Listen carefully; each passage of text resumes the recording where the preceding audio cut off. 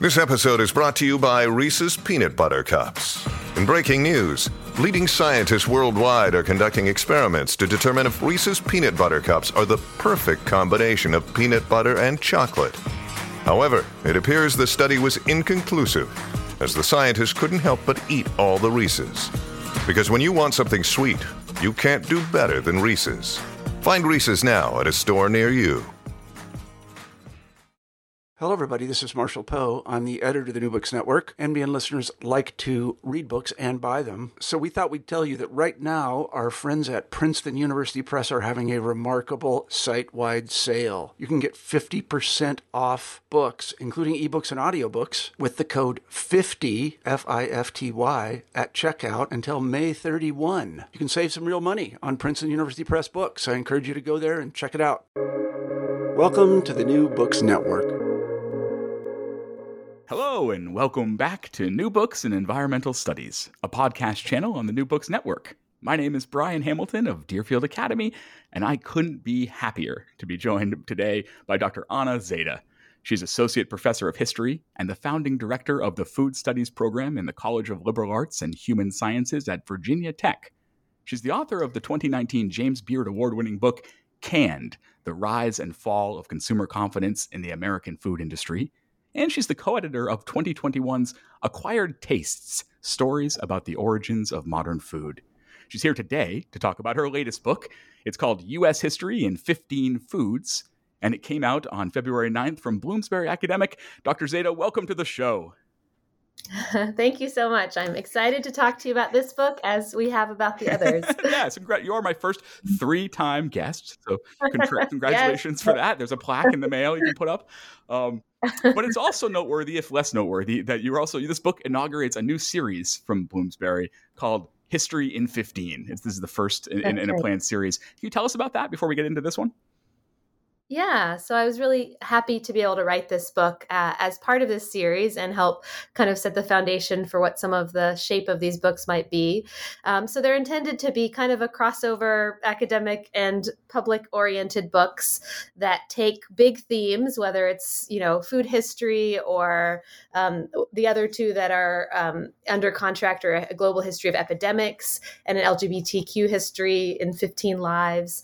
So taking big themes and sort of breaking them down into digestible chunks, and the 15 largely comes from hoping to make these good teaching resources. So 15 weeks of a semester, the idea that an instructor could assign the books and it would correspond to the timeline of an average academic cycle, but also for public audiences or anyone else sort of having these short chapters that feel like they address a range of different stories, all on a common theme. So this book is the first. We'll see how the others come forward, but I think the press is looking for other installments and proposals for the series if anyone listening would like to propose something. And we should specify short. We're talking 12, 13, 14 pages essentially, right? So it's really, it really moves quickly. Yeah. It's a great... That's right. Yeah, trying to keep them. That was a challenge in this book. I kept asking for a little few more word count because it was hard to do everything that each chapter needed to do and maintain this desire for short and accessible chapter lengths. Yeah, absolutely, and worth it. Undergraduates will read it, right, and others as well. So that's great to think about. I mentioned the challenge for you, the challenge for these other authors that are lined up here in the series is, of course, selection. And so I'd love to hear you talk a bit about how you narrowed yourself down or worked up to whichever direction you went to 15. How do you get to 15? Yeah, I was thinking of going back and digging in some of my notes to think about some of the other foods that fell on the cutting room floor. Kitchen floor. Because kitchen floor. It was, I wrote the book in a fairly condensed timeline, but I had written the proposal and came up with a chapter outline several years before that. So probably in 2017 or 18 that I did the proposal. And that whole summer, I really just spent reading widely to try to think about how to choose these foods. I was very clear. I kind of begin the introduction by saying, when I say I've written this book, people guess what foods I might have chosen, and they're rarely the ones that I ended up with, which is to say they are not kind of classic foods that you would think of as American foods. They're not apple pie. There's no hot dogs in here. And so instead, I tried to think of foods that really embodied a particular moment in American history. And so, as much as being a food history book, it's very much a US history book. And I thought a lot about what are the major trends and themes and changes that are happening in different moments in American history, and how might I choose a food that helps me to tell that story. And so, yeah, there was the choice not only of the 15 foods, but then the periodization of trying to break US history up into 15 chunks that made sense given my expertise and the kind of areas that I wanted to emphasize, and going back to pre-colonization, but certainly there's a lot more focus on the 20th century and later part of the 19th because of both the rapid scale of change in food in that time and because of my own training in that time period. So, but I try to give a nod to the first half, so to speak, of the U.S. survey to understand that portion of the story through food. Now, and you're right that there aren't like the Norman Rockwell foods in here, but there are a few chapters that are on foods that typically show up in a U.S. history textbook, right? There's corn in the colonial era, and thinking about the early English colonization. There's whiskey and the so-called Whiskey Rebellion, certainly in the early Republic. There's a chapter on peanuts, and you often get peanuts showing up with George Washington Carver in a textbook, or maybe Jimmy Carter as well. But most of your selections are kind of familiar foods we know for the most part that don't show up in textbooks, but turn out to be surprisingly useful at sort of elucidating major currents in these different eras of U.S. history that the book is broken up into. And I would echo what you say. The book really works as a U.S. history book for those that don't care about food. I mean, it'd be weird to read this book if you don't care about food, but it works as if somebody didn't know U.S. history, this would be a fine place to start. And after 200 pages, they'd have a good primer on the topic.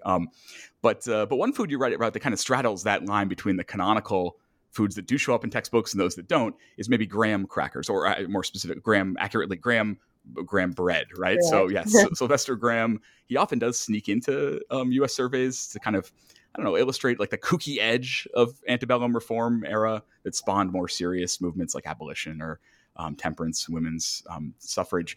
But you really take him seriously, and so why does Graham deserve kind of the earnest treatment you give him, do you think? Yeah, I think I first encountered Sylvester Graham less in a kind of broader U.S. history narrative and more in the history of nutrition or some of the older food history that kind of snuck into history of medicine, where he, along with many of the other kind of food and dietary reformers of the mostly early but later 19th century, were definitely dismissed as kooks and cranks and, had very little to offer and like little, anecdotes about the oddities of this time.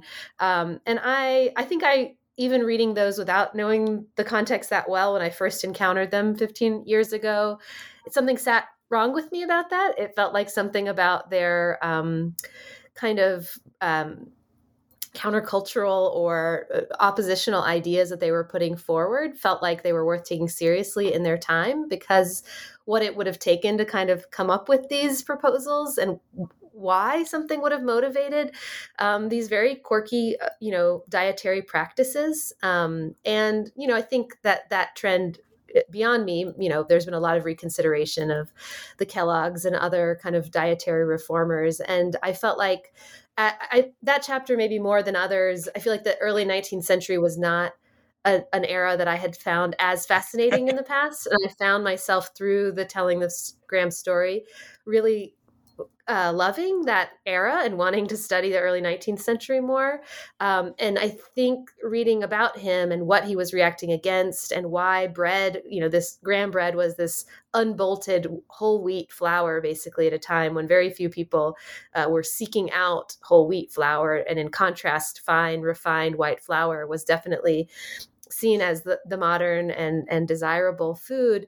What it was about whole wheat flour, as well as the other dietary practices, vegetarianism, abstaining from alcohol, and other practices that he promoted, what it was that those abstentions represented to him about the increasingly fast pace that he was noticing about the country, about what he felt like was happening.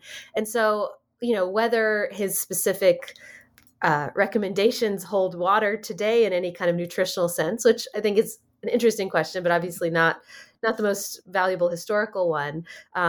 It seems very clear that he tells us a lot about the moment and in particular about the changing technologies of food production and the way that grain processing and flour milling had come to represent something for him that he was not comfortable with in terms of the direction that the nation was taking, alongside many other social ills, like you mentioned, in abolition and temperance and other movements of that period. And it's interesting that even if he wasn't like ahead of his time necessarily, he was very much of his time, as you're saying. Yeah. Many of these recommendations now are kind of standard, FDA fare, or kind of eat more vegetables, eat whole grains, drink less, temperate alcohol use and things like that. It's funny we came around to that. Yeah. So he has the last laugh, I suppose.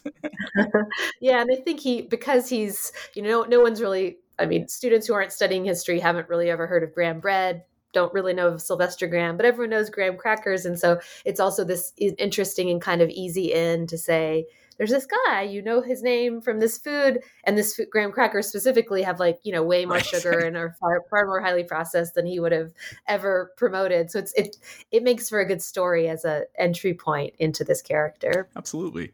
Well, when you get us to the Progressive Era and the turn of the 20th century, you choose Jell-O as our guide, something else students would have resonance with your students.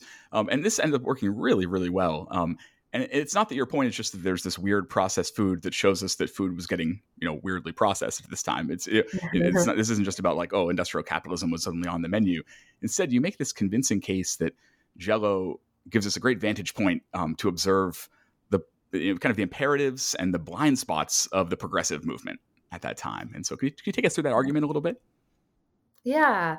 And Jell-O, I think, is an interesting one because I think for the broader American public, they think of Jell-O as sort of important in American food history, but they usually would anchor it more to the 1950s and the mid 20th century post-war moment when it did have a kind of revival and obviously legacies that still carry forward today in terms of people have had their grandmother's Jell-O salads or other things.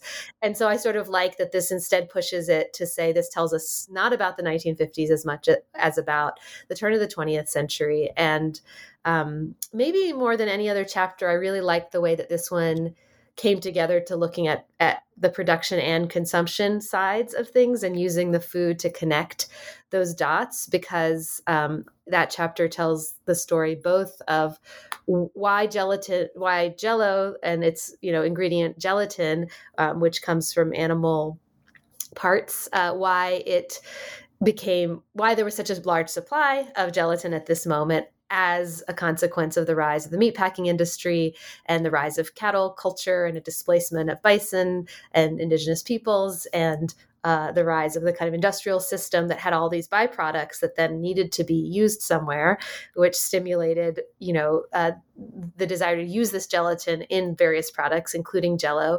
And then how Jell-O becomes this company that really works in hand with the rising domestic science movement to sort of promote this lighter, flavored product as a dessert in contrast to the heavy desserts of yore, and how they use advertising really intentionally in a kind of early advertising phase to introduce a food that, there had been very laborious boiling calf feet to make a gelatin product in the past. But in a lot of ways, it was a new product. And so how do you create a market for a new product?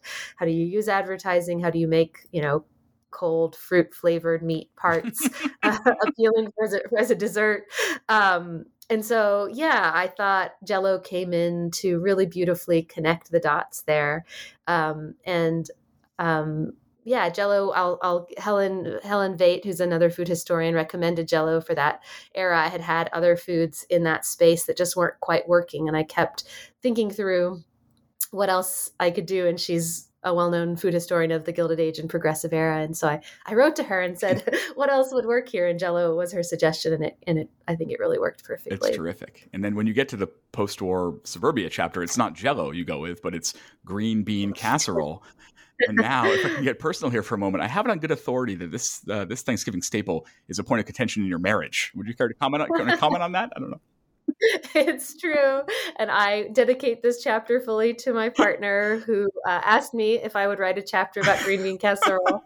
And so I did. It's my gift to him. And he gets a lot of credit for me being able to write this book too. But yes, green bean casserole in our family. And I think it's not an uncommon dynamic that it's a very beloved dish among some members of people's families, and represents something kind of abhorrent in other dimensions of people's lives. And I think, there are lots of foods like this that are contentious, and Thanksgiving, like other holidays that brings together different families and different people eating together, I think sometimes highlights these foods that become so iconic and memorable on the one hand, and new and never heard of for others. When I often ask students around Thanksgiving, who's ever tried green bean casserole? And many have never even had it. Many, it's always on the table. And I think there's some regional variation, but it also just seems kind of just idiosyncratic who has or hasn't come to love it. And for a long time, I said to my husband, this, you don't really like this, right? I mean, it doesn't actually taste good. It's just that you have this memory, this association with it. He'd say, no, it's delicious. What are you talking about? And, after many years of it being on our table, I've sort of come to like it. And my kids have sort of come to like it now too. And I felt like that itself was an interesting story in terms of how does a dish like this that is, kind of weird, like a mixture of unexpected canned foods that get mixed together. How does it come to feel like a staple? And why does it elicit also a kind of disgust among other parts of, society? And so it's not only this war in your family, but it's also, you say this is a Cold War food, right? This is essentially ammunition in the Cold War. I think you say that it becomes a symbolic weapon to show American superiority. Yes. So how is that?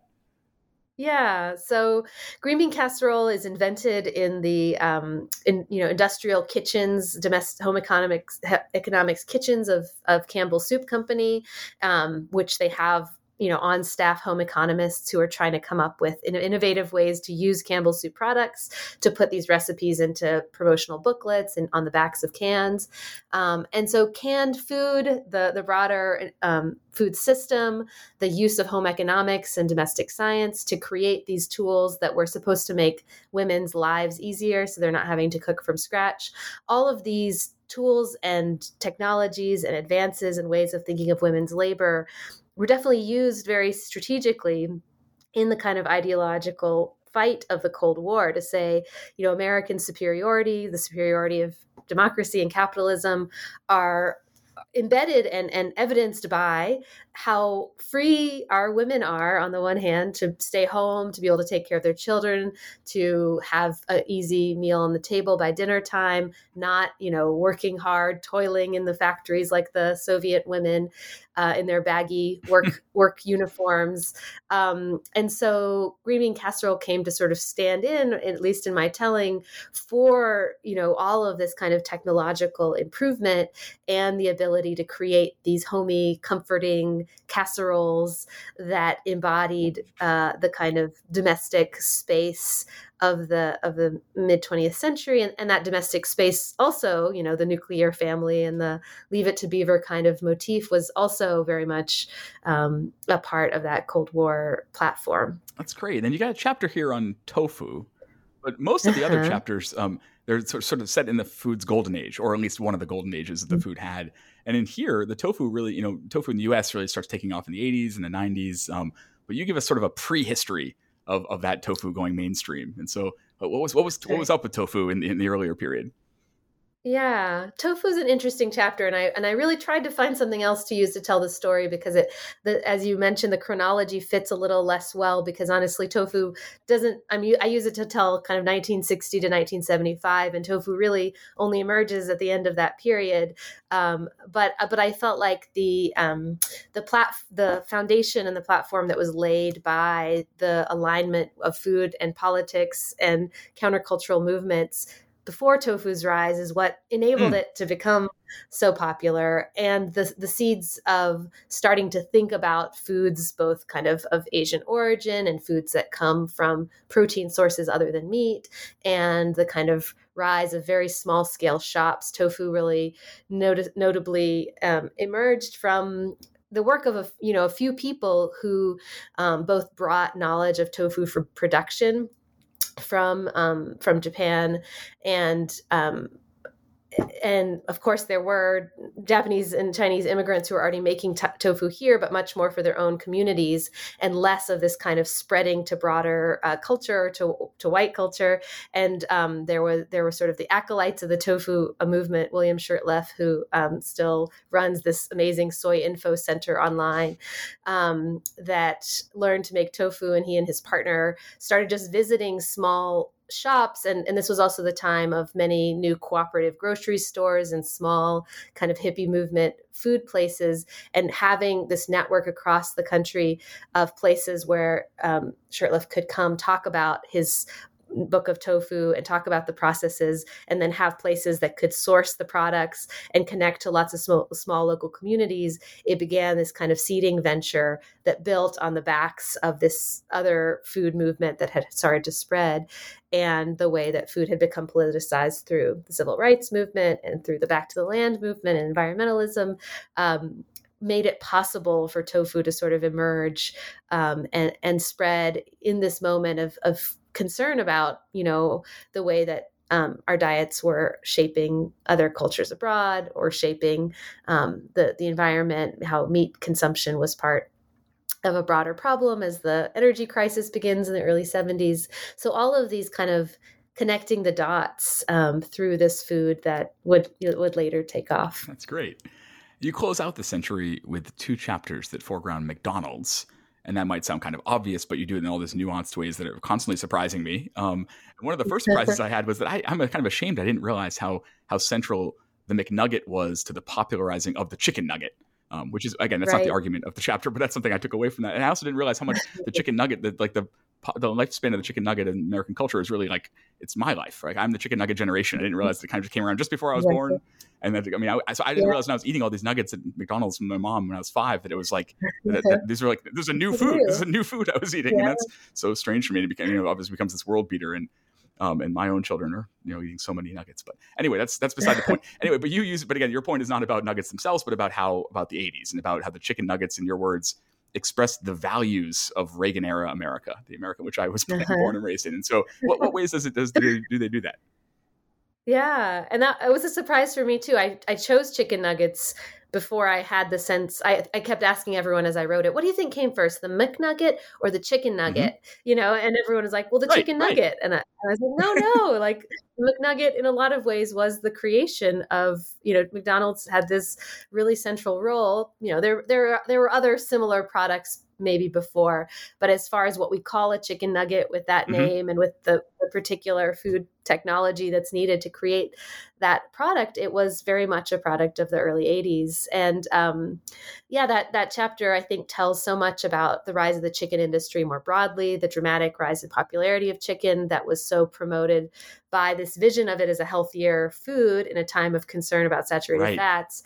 And then the kind of irony that the form that most chicken quickly got turned into is this further processed form where it's heavily breaded and deep fried and refried and reconstituted in fast food or in frozen food, which of course negates quite a lot of its healthfulness. And so that kind of sunny projection of what chicken could offer, and then the reality both of the kind of health consequences and nutritional consequences of it, but also what lay beneath the incredible rise of popularity and cheapness of chicken was these reductions in regulations for labor and environmental protections that very much characterized the Reagan era and the Carter era before it as well, where it was possible to staff these factories increasingly with immigrant labor with very little protection, so that this huge supply of processed chicken could be had to turn into these chicken nuggets. And so, what it was that was changing about the regulatory structure and the industrial development and labor structure of the 80s that made it possible for us to, have this ubiquitous nugget that, yes, certainly even by the time we were young, even though it had been around only a few years, it felt so established. Right. And now, of course, it's like a whole class of food on its own. And how that came to be so accepted. I use a number of old McDonald's ads that just introduced the chicken nugget when I teach about this sometimes. And they're just kind of amazing. This sort of like, can you believe it? There's, no bone, you can dip it, the sauces, all of that. It was such a kind of remarkable sense of a new product that was going to take off. And indeed it did. Yeah. And you bring us to the present with your final chapter on Korean tacos, and you look at immigration and social media. And you look at that for both, not just the development of this food craze that kind of stands in for others, the Korean taco that has these long histories in different cultures, but also the Obama campaign, for instance. And you also mentioned kind of at one point about kind of this, what you might call a food revolution that we saw in kind of in the end of the first decade of the 21st century and into the next. And by doing so, you're kind of historicizing some of, imagine your future readers of this book, people that will be excited about a book that tells U.S. history through food. Will be those that came of age at that time. And so I'm curious, like how you see today's, food activists certainly, but also foodies, right? A different kind of category in our generation. How do they bear the marks of this kind of early Obama-ish, early social media era? Yeah. And so the Korean taco I find so interesting because when Kogi came out, this Los Angeles food truck that sort of popularized the Korean taco and helped spread the food truck phenomenon more widely, when it was first being reviewed in restaurants and magazines and other things, there was this clear connection between this Obama era season of hope, this sense of change, a next chapter for America, where we were headed, and this new food, ethnic fusion food that had this kind of mass appeal and was bringing together ways of eating that hadn't been seen before. And I think that kind of hopefulness very much permeated the early, 20th, 21st century food movement, as you mentioned, the sense of being able to take something delicious and turn it into a transformed food system. Yeah. As with so many early phases of food system, I think it came quickly to be seen how many people were left out of those movements, how entrenched so many of the processes that had led to the problematic parts of our food systems were, how much political entrenchment made it hard to make changes, how even local efforts ran into all kinds of problems, and I think today, as I've been somewhat historicizing that movement and teaching a new class on introduction to food studies this semester, I've been talking to my students a lot about how they see the food movement, and they're quite unaware of it, even as they are very aware of the effects it has had, right? So I say, well, how many of you have seen food ads for local food and thought that was valuable? And everyone's hands goes up. How many of you have thought about alternative meat sources and why we have those? Everyone's hands goes up. Local, like how about farmers markets? How many of you have been to one? Hands go up. So, how dramatically, even in the last decade, so many of the goals of the food movement were realized in small ways, in ways that have become tangible, and yet how quickly some of the bigger visions got monopolized or pulled into broader industrial efforts, how many kind of issues of injustice continue to dominate questions about food security, and but also how much more the conversations about justice, I think, are central to conversations about food in a way that they maybe weren't in the beginnings of that food movement. So I think we're still in a very interesting time, and to be able to feel and consider my own engagement with food as a product of that movement, and how much has changed and how little has changed since is very watching interesting. The present become the past. It's going to keep happening to us, yes. Isn't it? Yeah. So right. I have kind of a half-baked, pun intended, question. Where I'm thinking about, looking back at the table of contents, thinking about the whole book here. With one or two exceptions, Americans still eat all of these foods that you write about, and by contrast, most of us still don't really wear the clothes from all of these eras, or we don't really read. We don't broadly read a lot of the books from a lot of these eras, or dance their dances. I guess we do live in the houses and work in the buildings that were built these times. We don't keep building buildings that look like that all the time. Whereas we do keep making a lot of these foods in much the same way. And so I'm sort of wondering, our food ways evolve, certainly, and your book shows that really clearly, but we also retain some for a really long time. And so I wonder, do you think that food offers a unique cultural means through which to connect to history in a way that we're doing it just the same way, right? And if so, are we actually doing that? And could, are we connecting to our past through food? Could we be doing that better? Is there potential here we're not using? I don't know really where I'm going here, but what might it look like? I don't know. Take it where you want. Yeah, no, it's an interesting question. For the first time last semester, I incorporated a kind of historical cooking lab into my U.S. food history class, where we were actually recreating old recipes and talking about them. And logistics and other things prevented us from doing it that often, but we did it for two different modules in the course, and it was really fascinating because the ingredients were ones I could easily go find at the grocery store today. The recipes themselves still felt quite legible, even though one of them was from 1796 from Amelia Simmons' American Cookery, which was kind of the first American cookbook. And of course, it didn't have the same measurements or temperatures, or we had to translate it somewhat for the modern kitchen. But I think my students were interested in how accessible it felt. Like they could go back to this cookbook and still make a lot of the same recipes, which I think speaks in support of at least your idea that a lot of these foods stick around, even if the context changes so much.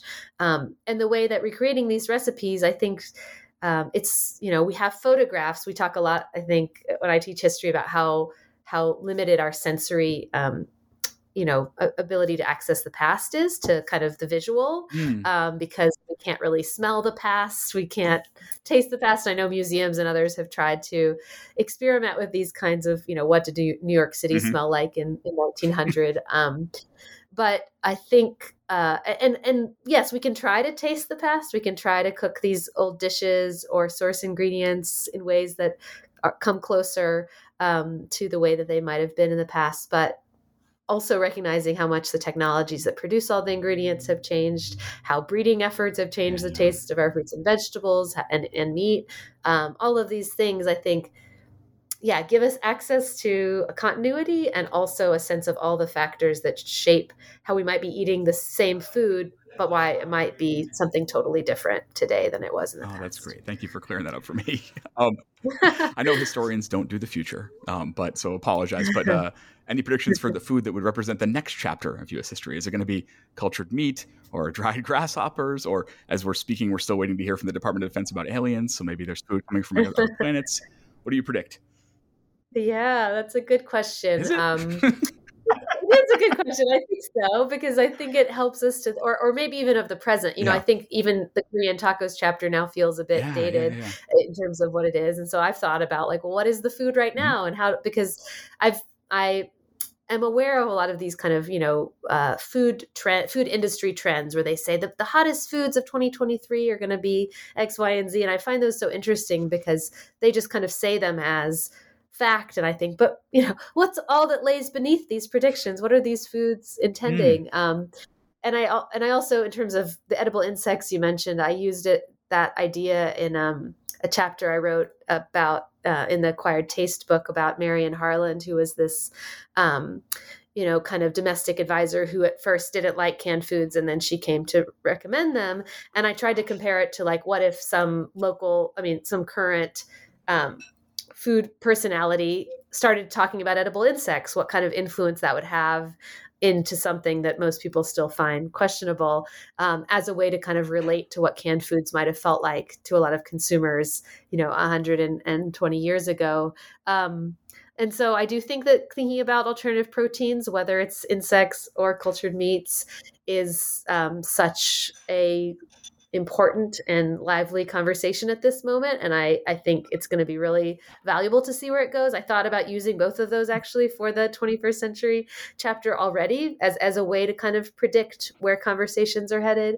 And I also think, the ongoing kind of globalization of our food systems and contentiousness of immigration, which is certainly discussed in the Korean tacos chapter, will continue to shape the way we think about food into the near-term future, such that ongoing, new flavors, so to speak, to white American audiences, at least, will probably also be central to the chapters to come. Yeah, I wonder. I was thinking about sort of we're seeing some tides turning on globalization potentially. Certainly too soon to say that, but I was wondering how that could be reflected with foods. But Well, we will see if we see it all.